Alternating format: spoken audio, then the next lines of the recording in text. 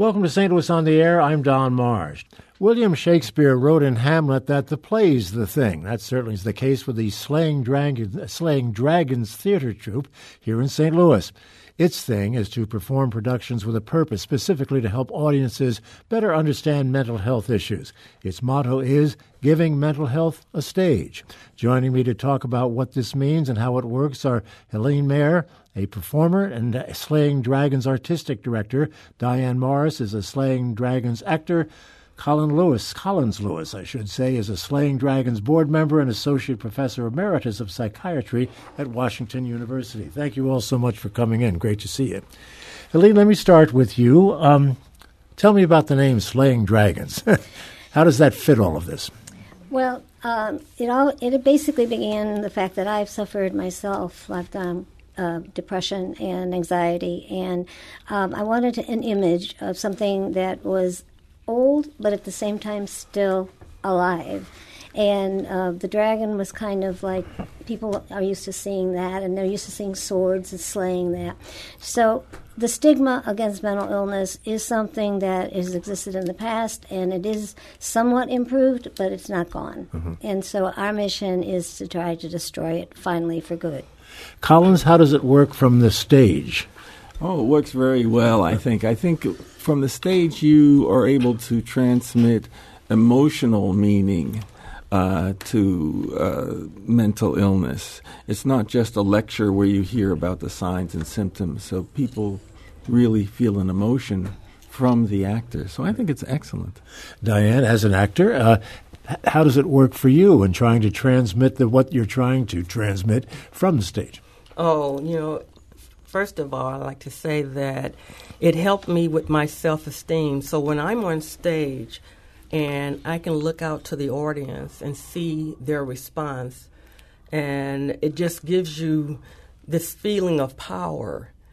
And so being a part of Slaying Dragons, it actually saved my life. Because prior to Slaying Dragons, I had tried to commit suicide.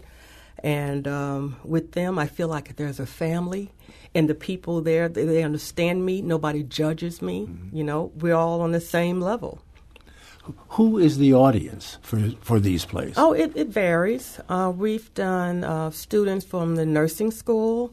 We've done an audience for the psychiatrist meetings in the Ozarks. Mm-hmm. We've done just people from the public. Helene, let me talk about the history of this organization. How and why did it get started? Well, as I said earlier, I wrote a book called I've Not Picked Up My Dinosaurs Yet Today. And basically it's autobiographical in nature, but it's basically a series of dramatic readings. Out of that then came an actual play I wrote called Voices of Depression. And as more and more people became involved, they said, you really need to start an organization so that you can get the word out there more than you are right now. So that's kind of how Slaying Dragons started. It started in 2011. And that's why we've been on this mission, to reach as many people as we possibly can, as Diane says, in many different audiences, churches, wherever. We've been at the Missouri History Museum 4 times. We've performed there. So our audiences are just about everywhere, but there's still a lot of people who need us. What kind of feedback have you gotten over the years that you've been in operation? We've got wonderful feedback. I was just telling them about someone who was in the audience not too long ago at a play that we did and actually followed us out onto the parking lot, hugged us, and said, "Thank you for telling our story." Mm-hmm. Collins, you've had discussions with people following these performances, as I understand it, and will yes. for your next production. How do they go? What kinds of issues come up? Well, they ask questions about depression, or they ask questions about the types of illnesses that we portray. And like Helene mentioned, we have a number of different plays. We have one on Alzheimer's disease, where a woman has to decide whether to put her mother in a nursing home and things that she goes through. We've had Boogie Band, which is about post-traumatic stress disorder. Certainly we have plays about depression. And we're going to be doing a play about narcotic dependence in September. So there's a wide range of things that we do. Are these all original? plays or No, not? they're not. For example, this Saturday, we actually are performing at the Regional Arts Commission, and we're doing something called My River, My Valley, which is based on a play by local playwright Ron Osborne. And what's really fascinating is that we're combining theater and art for people to come and see both our performance and then art by David Koblitz from Koblitz Complex, and talk about how theater and art can help people who have mental illness and their families deal with their own emotions. Diane, are you performing in this play? No, I won't be performing that play.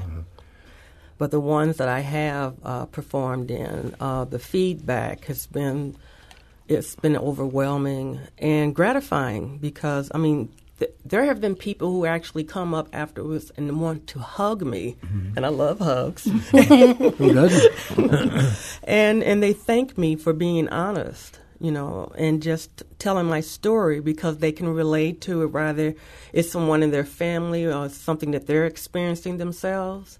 So, yeah. Diane will be performing with us in June, though. So how many performances or different productions do you have over a course of time? Well, I'll tell you, this was our most ambitious year. We basically have a play every month. And that was just something that we're going to go for broke this year. Give me some sense of the plot line for this one, My River, My Valley, so we can get a sense of the kind of thing that you're doing.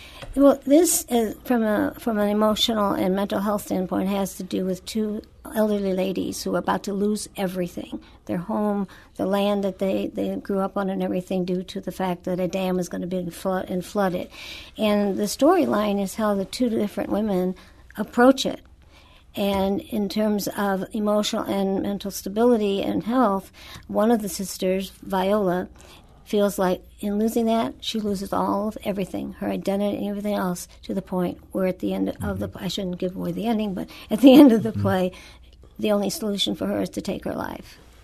This is the message very obvious, or is it subtle in these productions? Well, I think it's very obvious. Yeah. I think we've chosen playwrights who are very fine playwrights. I know Ron Osborne personally, and they're wonderful dramatic plays. So it's not like you're being preached to. You do enjoy the play, but the undercurrent of what is going on does definitely come out. Collins, from a psychiatric point of view, how much good does it do people to be seeing things like this and talking about things like this? I think it's good for them to see it in a realistic point of view, and that's kind of what we do. We do plays that are very realistic in real life, as opposed to the movies, which makes things very dramatic. They make them they're often very unreal, but we do things that are very real, and I think it gets to people emotionally, and that's the important part of it.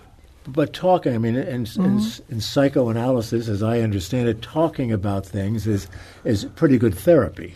So how do you feel folks are helped with your discussions with them post-performance? Well, I think it helps people to identify maybe problems that they have or problems that their relatives have, and it's not it's realistic. It's not like you see it in the movies and people are ashamed of it. So I think we present a realistic point of view of the people who do have emotional problems and who do have issues, so that people are able to get help from it. I want to make a point that not all mental illnesses are treated with talk therapy. There are medications that we use and that we, have to use. I think, though, there is a standard conception, that the couch and people talking and working and talking their way through problems. Right. And there are a lot of conceptions out there that I guess we're trying to break the stigma of. There's the conception that people with mental illnesses are the ones who perpetrate crimes, whereas in reality they're more likely to be victims. So there's a lot of things in the community that really aren't true. And things like this would be addressed in the productions that you're doing. Right. And I think, if I could just interrupt a second, I mean, one of the things that happens after the play is that people feel safe it's a safe environment in which to bring up something that either they themselves or a family member, is having problems with. We cannot give them, even Dr. Lewis can't give them specific, advice or something like that. But they may. I mean, I've been told this many times. I've never talked about this before. I've never, and that gives them a place where they feel they can be safe and bring it up. The word stigma was just used by Collins. Diane, let me ask you about that and the and the stigma associated as you've experienced it. I'll tell you, prior to Slaying Dragons, I was very ashamed of my illness. Did not want to talk about it. But once I got on stage and saw how attentive the audience was, and it let me know that the need is there. People need to talk about this and not be ashamed. I mean, my self-esteem was so bad. But now I am feeling like I'm so empowered because people need me. I now know my purpose. This is my purpose. I'm supposed to do this. What specifically was it that drew you to the point where you know your purpose? Was it acting? Was it working with the theater? You know what? It was actually being with Slaying Dragons. When I got on that stage, although I was very nervous, and I still get very nervous, but when I saw the reaction, particularly afterwards, then I knew, I was like, these people need this. Sorry, I'm getting emotional. And it just feels so good to be able to help people. And they're so grateful. We had one person who actually donated because she remembered a part that I had played. It was in the nursing school, I believe it was. And she couldn't remember my name, but she said the tall African-American woman. Well, that narrows it down, doesn't it? Yeah, and I was the only female. But, so it's just... Helene, let me ask you about the stigma issue, because again, I'm sure that this is something that you work with fairly frequently in your productions. It's key. Understanding what we're dealing with here with mental issues is key without being critical. Right. Well, of course, being somewhat older than like these people here. Back when I first tried to address my own issues, I mean, it was very difficult. If I had to miss work, I never told anybody it was because I was depressed. I told them I had the flu or something like that, because I was afraid to say anything. I thought, oh, well, they're going to, fire me because of that or whatever. So anyway, the bottom line is that once I was able to be on my feet and being productive like I am, which took, I have to admit, a good 10 years. It was not overnight. I said that I'm here now, like Diane said, to advocate for those who cannot advocate for themselves, and mainly because they're afraid because of the stigma that they're going to face if they reveal that they have a mental or emotional illness. Collins, do you think we have a fairly large percentage of the population out there that have emotional issues, mental issues, things that would require some attention? Well, I think I think there is. They've done studies that show how many people or what percentage have depression, what percentages have trouble with substance abuse. So there is a large number of people. I can't give you the the chapter and verse and the exact numbers, but there are. I think one point I want to bring up is that people who have mental illnesses don't choose to have them. They and I think people think that so and so's depressed, they can just buck up and do this, and it's not necessarily true. It's not true at all. So that's an important point. People forget, I think, and we've discussed this from time to time in this program, that substance abuse is a mental issue. Right. There's no question about it. And depression, would you say, probably the number one on the list? Well, there's depression, there's schizophrenia, there's bipolar illness, which is a person who has both manias, which are highs that are uncontrollable, and lows. And certainly the different substance abuse. As psychiatrists, we use what's called a DSM-5, which kind of, puts criteria on the mental illnesses. For the two ladies here who have both gone through some emotional issues, Helene, I'll start with you. What would you tell people? I mean, obviously you're doing a lot of it through the stage, but what would you one-on-one tell people who say, I've got a problem, I can't sort things out, or whatever? What would you do? Well, I would basically tell them somewhat of what Dr. Lewis is saying, is that you do need to talk about it with someone. And even if you just initially talk about it with a friend or somebody, not that this is the person that's going to necessarily help you treatment-wise or anything else, but getting it out. Because the more it stays inside you, the more it haunts you and the more it takes over who you are. So the release of it to anyone is what I would say first. Then I would say you then need to talk to somebody in the professional world because, as he said, there are many ways to help, and you don't have to live in this hopeless environment that you're telling me about. Because that's how people feel. There's nothing I can do about this. I'm going to have to suffer the rest of my life, and that is not true. And Don, in the unfortunately in the black community, there's always been a stigma attached. You don't go to a psychiatrist. No, white people do that. You can't even afford a psychiatrist. It was just, it was taboo. You just didn't do it. It's like, just get over it. People think that depression is because of a situation. It's not a situation. They think that, something bad happened to you and you need to go pray on it. That's what they'll tell you. My mother even told me, pray on it. No. A lot of people, I believe, think that if you have issues, you're not strong. You're weak. Right, right. And I'll tell people to first talk about it. And then when you see a doctor, the key to me is the therapy and the medication. You can't go wrong with those two. Because I've been so healthy since then. I mean, I can't imagine being at the point where you apparently were, that you were contemplating suicide at one point. More than one time. It's been. Was there something specific that pulled you out of that? It wasn't. It's just there's a pain that is with depression. It's hard to describe. You want the pain to stop. And so you think, okay, if I die, then, I won't hurt anymore. And I still have fleeting thoughts. I'm not going to act on them because I know now that it would hurt so many people. And, it really is a selfish act. So, but it's a pain that you can't describe. So if it's a situation and also your